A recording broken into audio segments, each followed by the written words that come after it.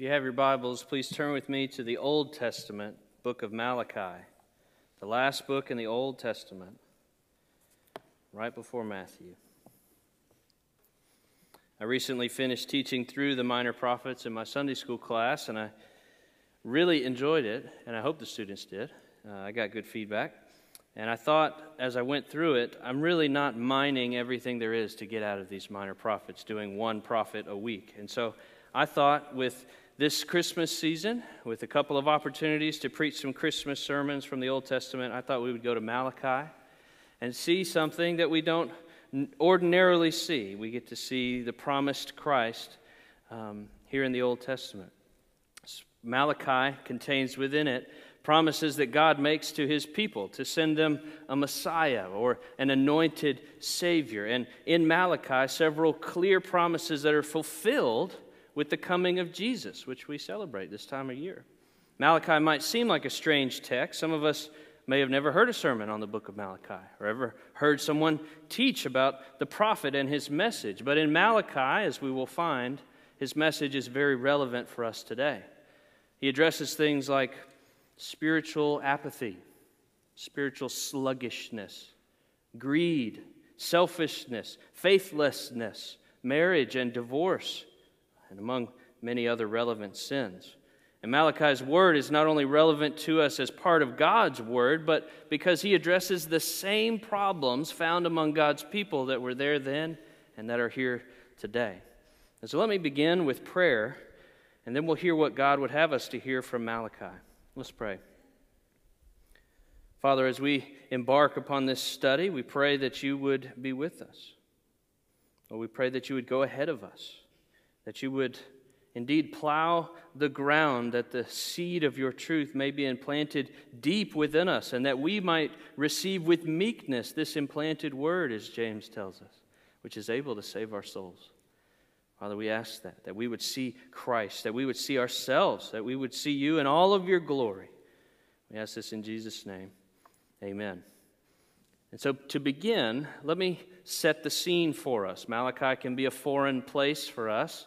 Old Testament history may be fuzzy within us, so let me catch us up to speed. Most of us know what happens in Genesis. God creates the world.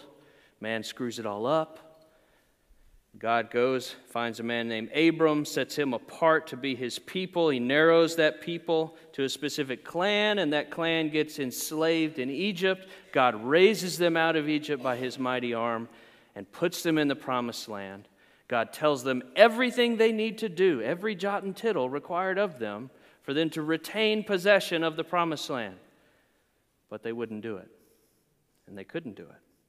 And time after time again, they get themselves into trouble. They're worshiping after foreign gods. They're chasing the pleasures of this world. And again, God raises up a Savior. He raises up judges. Eventually, after much pestering from his people, raises up a king named Saul. He was a terrible king.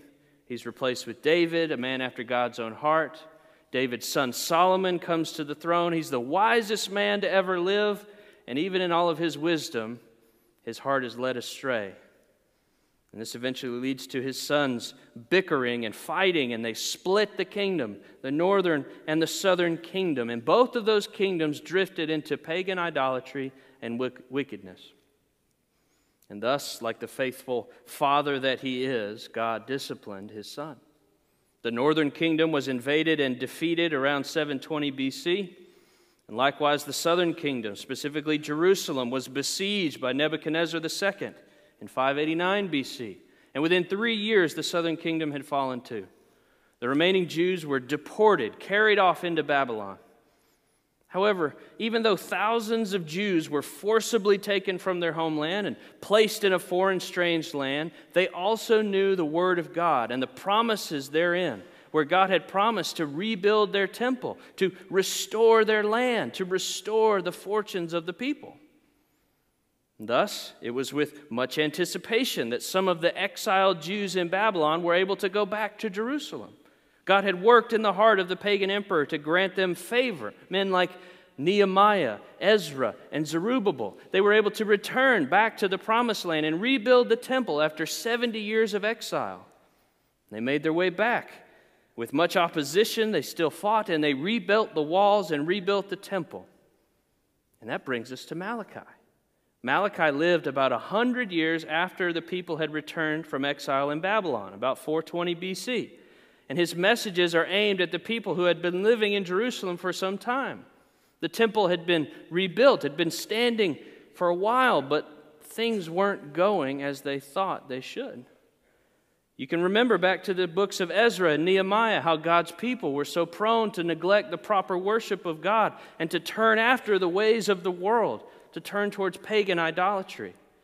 And then we read prophets like Haggai and Zechariah that the people returned from exile with big expectations, big hopes for what Jerusalem would look like. This is the time, they were thinking. God's going to rebuild his temple and reign from this place. They remembered the temple of old, Solomon's temple in all of its glory. And they longed for those good old days. And they remembered the promises of God, how he would build up this new Jerusalem and all of the glory would come to it, how God would reign from the throne of David. He would rule all the nations from this throne in Jerusalem. But they look at Jerusalem now, in Malachi's day, and that's not what they see. They see injustice. They see corruption. Rather than peace and prosperity, they see problems and trials. And they see the pagans flourishing around them. And they're faced with a question. Did the exile actually do anything for the people of God? Did they learn anything? The answer is no. They're just as unfaithful to God after the exile as their ancestors were prior to the exile. And the corruption of this new generation is what is on display in the book of Malachi. Malachi is framed in a series of 6 arguments, 6 disputes, we could say. Usually begin with God making a claim or an accusation. And then Israel responds, usually disagreeing with God's assessment. And then God gets the final word. And this happens over 6 different disputes. Let's look at the first dispute. It's found in chapter 1. I'll start reading in verse 1, going through verse 5. The oracle of the word of the Lord to Israel by Malachi. I have loved you, says the Lord. But you say, how have you loved us? Is not Esau Jacob's brother, declares the Lord? Yet I have loved Jacob, but Esau I have hated. I have laid waste to his hill country and left his heritage to the jackals of the desert. If Edom says, we are shattered, but we will rebuild the ruins, the Lord of hosts says, they may rebuild, but I will tear it down. And they will be called the wicked country, and the people with whom the Lord is angry forever. Your own eyes shall see this, and you shall say, great is the Lord beyond the border of Israel. And so God begins his oracle to Malachi with a statement that he still loves Israel. Despite all of her failings, he gives us the remarkable statement, I still love you, he says. And Israel responds rather rudely, saying, how have you shown us your love? And so God reminds them. He says, I chose you. I chose you in Jacob, over and against the older brother Esau. God sovereignly elected Jacob and not Esau, Israel and not Edom, who was a descendant of Esau, to be the true recipients of God's covenantal love and blessing, while Esau and his offspring, the Edomites, came to ruin. You can read the prophet Obadiah about that, or you can go back to Genesis 25 to 27. But for us, this dispute is a reminder of ourselves. How often do we find ourselves asking God, how have you loved me? Where is your love? How have you loved me, God? Have you asked yourself that question? God, how have you loved me? Where's your love for me right now in this moment? Because it often is a temptation for us when we're going through a trial, we're going through some sort of disappointment. We quickly look around us, we look at our surroundings, at our situation, what looks like fruitlessness, what looks like opposition, what looks like trials, and we can so quickly question God's love and his goodness. We're like Israel looking at our shoddy little temple and looking at the pagan nations flourishing, and we're saying, how have you loved me? Look at them. How have you loved me, God? If you really loved me, you wouldn't make me live like this.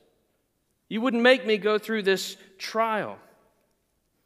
And often, what motivates the questions is a disappointment in this life. We're like the Israelites, pining after the days of old and the temple in its former glory. And we see what's here and now, and we're disappointed. Maybe it's our lives, our performance, our marriages. We look at what's in front of us and we despair, and we fail to zoom out and to remember what God has done, what He has done before. We forget God's love. We forget His prior action of electing and saving us, making us to be part of Israel rather than condemned Edom.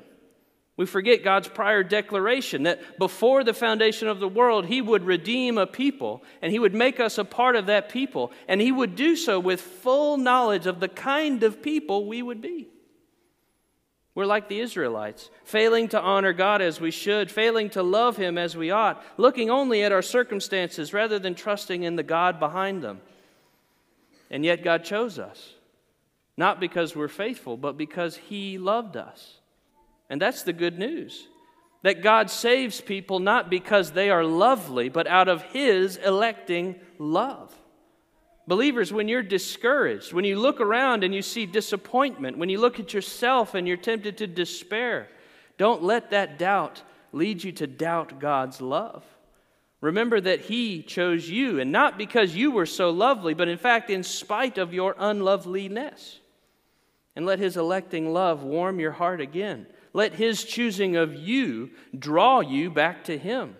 And remember His great love for you. And remember what we celebrate during this Christmas season is not merely that Christ came, but why Jesus came. God shows His love to us, not only in choosing undeserving sinners, but in the manner in which He saves them. Remember Romans 5:8. God shows us His love in that while we were yet sinners, Christ died for us. We have to remember that the Christ of the manger becomes the Christ of the cross, so that a forgetful people would remember and find their salvation in Him. And so when you celebrate Christmas, always remember Good Friday and Easter. God loved you not only in choosing you, but in sacrificing His holy Son for you. And if you're not a believer, then let this text ring in your ears. You are in this text. Did you see it? You are Esau. You are condemned.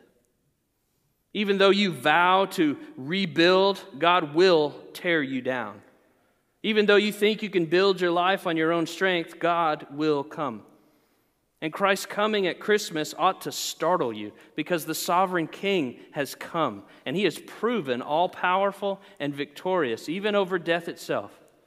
And if you reject Him, you will meet Him, but you will meet Him as judge.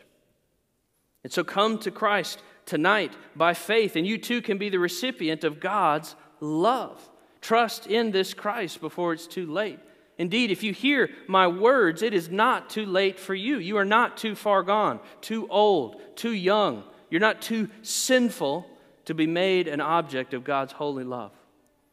If you stand in your unbelief, you will also stand before Him in the final judgment day, and you will be finally destroyed just like Edom. So do not delay. Do not put it off until later, for your end is closer than any of us will imagine. Come to Christ and taste of His love. Second, let's look at our second dispute in the text, starting in verse 6 of chapter 1. Here Malachi goes to accuse the Israelites of despising God and of defiling the temple itself with their heartless and profane worship. Let's look at the end of chapter 1, or the rest of chapter 1.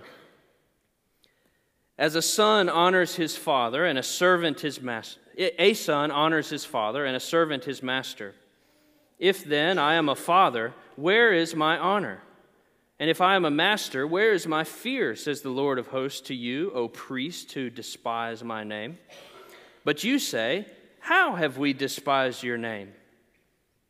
By offering polluted food upon my altar. But you say, how have we polluted you? By saying that the Lord's table may be despised. When you offer blind animals in sacrifice, is that not evil? When you offer those that are lame or sick, is that not evil? Present that to your governor. Will he accept you or show you favor, says the Lord of hosts? And now entreat the favor of God, that he may be gracious to us. With such a gift from your hand, will he show favor to any of you, says the Lord of hosts? Oh, that there were one among you who would shut the doors, that you might not kindle fire on my altar in vain. I have no pleasure in you, says the Lord of hosts, and I will not accept an offering from your hand. For from the rising of the sun to its setting, my name will be great among the nations. For in every place incense will be offered to my name, and a pure offering. For my name will be great among the nations, says the Lord of hosts. But you profane it when you say the Lord's table is polluted, and its fruit, that is, its food, may be despised. But you say, what a weariness this is, and you snort at it, says the Lord of hosts. You bring what has been taken by violence, or is lame, or is sick, and you bring it as your offering. Shall I accept that from your hand, says the Lord? Cursed be the cheat who has a male in his flock and vows it, and yet sacrifices to the Lord what is blemished. For I am a great king, says the Lord of hosts, and my name will be feared among the nations. So this passage begins with God saying in verses 6 and 7 that the people have defiled their worship and have despised the name of God. And they say, well, how have we done that? And God responds by looking at their worship, by looking at their offerings. Rather than bringing the first fruits of their possessions, the best of their flocks for sacrifice, they're bringing the sick animals, the lame, the deformed, the weakest, least valuable parts of their flock. In short, they're giving God that which costs them nothing, and they're holding back the best for themselves. And so if we look into chapter 2, we see God condemns the priests as well. They not only tolerate this heartless and faithless worship, but they're guilty of participating in it. They've caused many to stumble, Malachi says. They have corrupted the covenant of Levi and their priestly heritage. And so God promises to judge them because they show partiality in their instruction. Verse 9 of chapter 2. And so, in totality, we see that all of God's people, the leadership and the laity, are all condemned as faithless before God. They withhold their best. They give God the scraps. They're faithless in their instruction, and they're faithless in their obedience to it. Now, I wonder if you have felt that temptation. Do you see something of yourself in this text? To worship God with the leftovers and to hold back the best for yourself. Surely we've all been guilty of that. We've spent the best parts of our time on our favorite pastimes or our favorite hobbies, on our favorite pleasures, and yet we neglect the worship of God. We neglect the gathering of the body of Christ so we can instead go and play with worldly things. Or maybe we indulge in entertainment to the neglect of our own spiritual condition. We'd rather watch TV and scroll on our phones while the Word of God remains collecting dust on our shelf. We fail to pray because we've convinced ourselves we're just too busy. When in reality we know that if we're too busy to pray, then we are indeed too busy. And we should cut out things that aren't prayer. Indeed, if we're really honest, we're all tempted to come with empty hearts into the house of God to prayer meeting, expecting that God's really not going to do anything anyway. And then we get out of prayer time exactly what we expected. Nothing. We're like the Israelites who said of the worship of God, what a weariness this is. And we snort at it.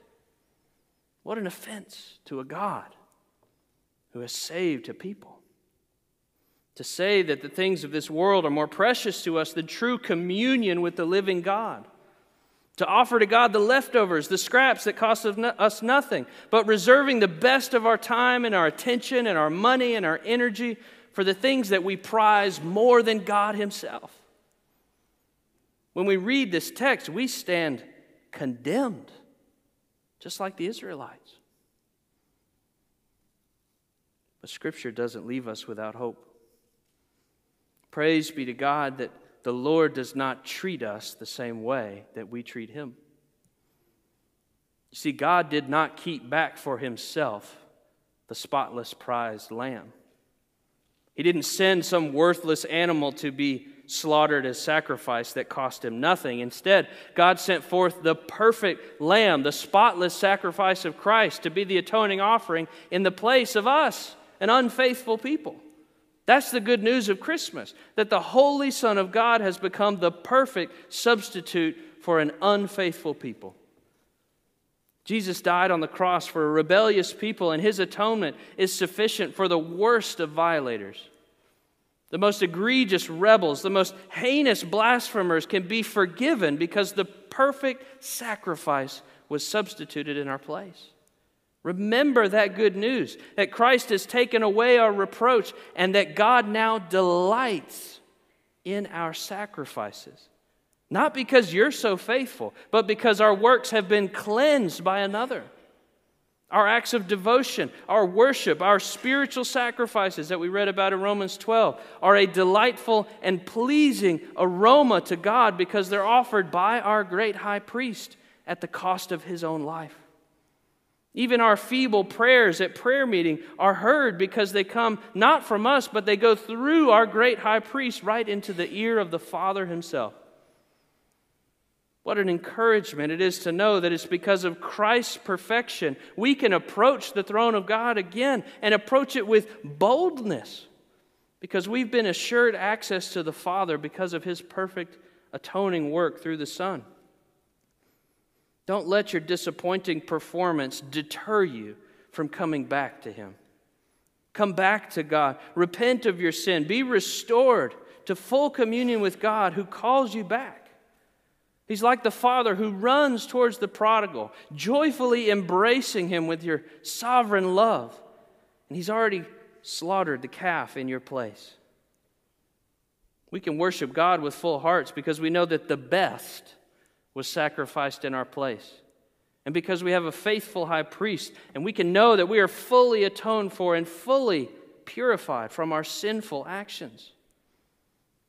Even though we have snorted at the worship of God, God has instead transformed our feeble attempts at worship into an aroma that's pleasing to Him. Praise be to God for His atoning work through the Son, which woos us back to Him, even when we find ourselves drifting and unfaithful like the Israelites. And if you've never come to God, then you need to know that no sacrifice of your own can ever make you be at peace with Him. No good works, no acts of charity, no acts of piety, no prayers or Bible reading can ever bring peace between you and God. Only Christ, only His sacrifice can perfectly atone for your sins. So don't linger clinging to your own works. Come to Christ and embrace Him. He asks of you only to believe, and by believing have life. Believe and be cleansed of your sins, and you too will be embraced like the prodigal son was embraced by his father. That's the second dispute. The third dispute, chapter 2, starting in verse 10. It begins with God accusing the men of Israel of treachery against Him and against their own wives. Let's look at verse 10. Have we not all one Father? Has not one God created us? Why then are we faithless to one another, profaning the covenant of our fathers? Judah has been faithless, and an abomination has been committed in Israel and in Jerusalem. For Judah has profaned the sanctuary of the Lord, which he loves, and has married the daughter of a foreign god. May the Lord cut off from the tents of Jacob any descendant of the man who does this, who brings an offering to the Lord of hosts. And this second thing you do. You cover the Lord's altar with tears, with weeping and groaning, because He no longer regards the offering or accepts it with favor from your hand. But you say, why does He not? Because the Lord was witness between you and the wife of your youth, to whom you have been faithless, though she is your companion and your wife by covenant. Did he not make them one with a portion of the Spirit in their union? And what was the one God seeking? Godly offspring. So guard yourselves in your spirit, and let none of you be faithless to the wife of your youth. For the man who does not love his wife but divorces her, says the Lord, the God of Israel, covers his garment with violence, says the Lord of hosts. So guard yourselves in your spirit, and do not be faithless. So here in the third dispute, God condemns the Israelite men of a toxic combination of idolatry and divorce. The Israelite men were divorcing their wives and marrying pagan women. And they were adopting the pagan religious practices of these foreign women. You see the story, similar story in Nehemiah chapter 13, if you remember back there. Even though the Israelite men were fine with their idolatrous worship and their divorcing of the wives of their youth, God, through Malachi, condemns them for violating the covenant. By violating their marriage covenant, Israel was also violating their covenant with the Lord, and thereby demonstrating very clearly that they were not like Yahweh. This temptation towards faithlessness, particularly faithlessness to marriage covenant, is a perennial temptation for all mankind. Our eyes are prone to wander, and our hearts follow after our eyes. Rather than keeping our gaze on God, we let our gaze linger upon the spouse of another. And when we give in to that, it's not long after our hearts follow. We've all felt this tug when we're discontented, when we're frustrated with the spouse that God has given to us. We can let our eyes wander. We can let our mind run. We linger over illicit pictures, or we fantasize about what it would be like to be married to so-and-so. We dream what it would be like to be freed from this prison of our current situation. We can even be tempted to rationalize it and adapt our religion to fit our desires. God wants me to be happy, right? God wouldn't want me to stay in this marriage and be miserable, and so I'll just have a little taste. We're like Eve in the garden, whose eyes fixed on the forbidden fruit and saw that it was a delight to the eyes. But when the gaze wasn't enough, she also saw that it was a delight to the taste. And one little taste was enough to reveal that her heart had forsaken a holy God and instead replaced it with another, the God of her own desires. That's the ploy of Satan. And he still uses it today because it's still effective. He baits the hook. He offers us happiness. He tempts us to forget and then question God's goodness. And he offers us a little indulgence. But the taste always comes with a hook. Perhaps you're in a similar situation tonight. Perhaps you're discontented and you felt your eyes wandering. Well, God would have you hear this text and to hear the condemnation therein. That faithlessness in marriage is also faithlessness to God. Remember that adultery begins in the heart and it involves our eyes long before it ever gets to the bed. And be warned that God sees all and He knows all, and He is calling you to repent.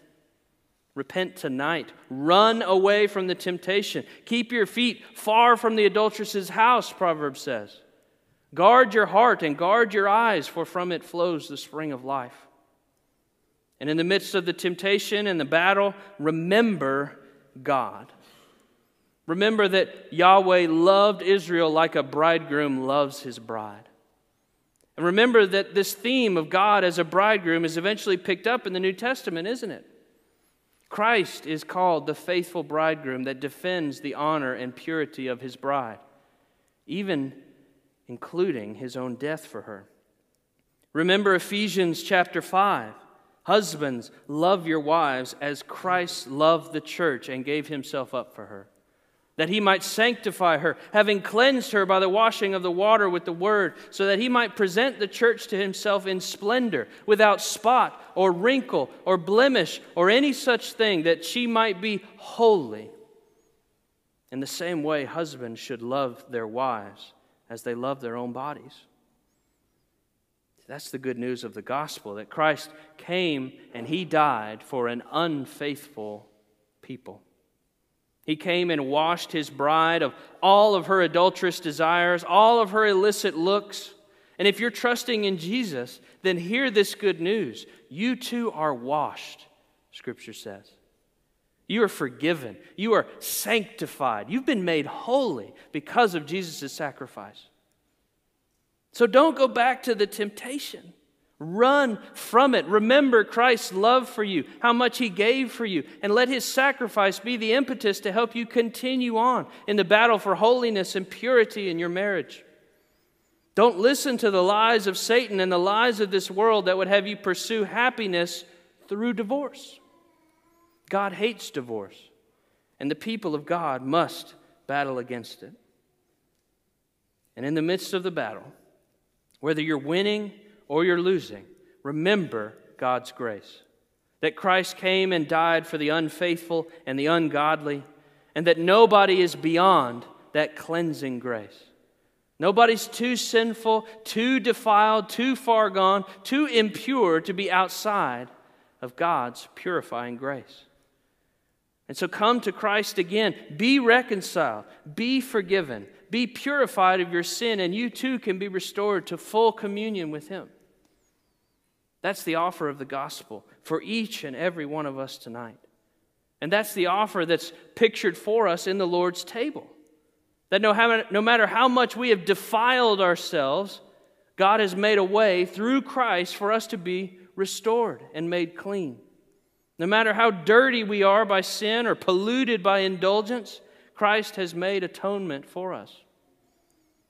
The blood and the body of Christ pictured in the table brings to our minds the sacrificial work of Jesus in our place, His purity for our impurity, His faithful standing in the place of our unfaithfulness, His singular devotion to God in the place of our adulterous and wandering hearts.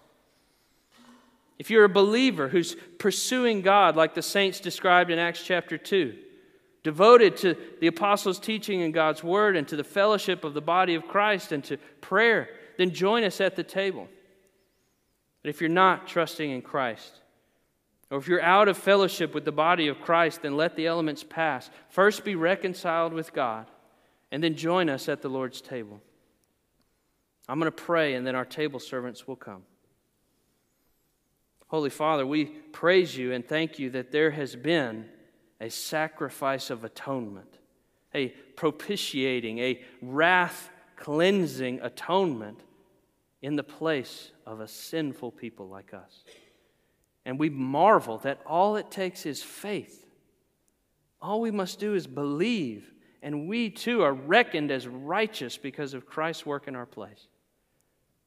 Thank You for this good news, Lord. May it spur us on in our battle for holiness. Make us a people ever overflowing with gratitude because of the work that Christ has done in our place. Please bless these elements and this time together. Use it for the building up of Your people, that we might be made holy and Your name might be made great. I ask this in Christ's name. Amen.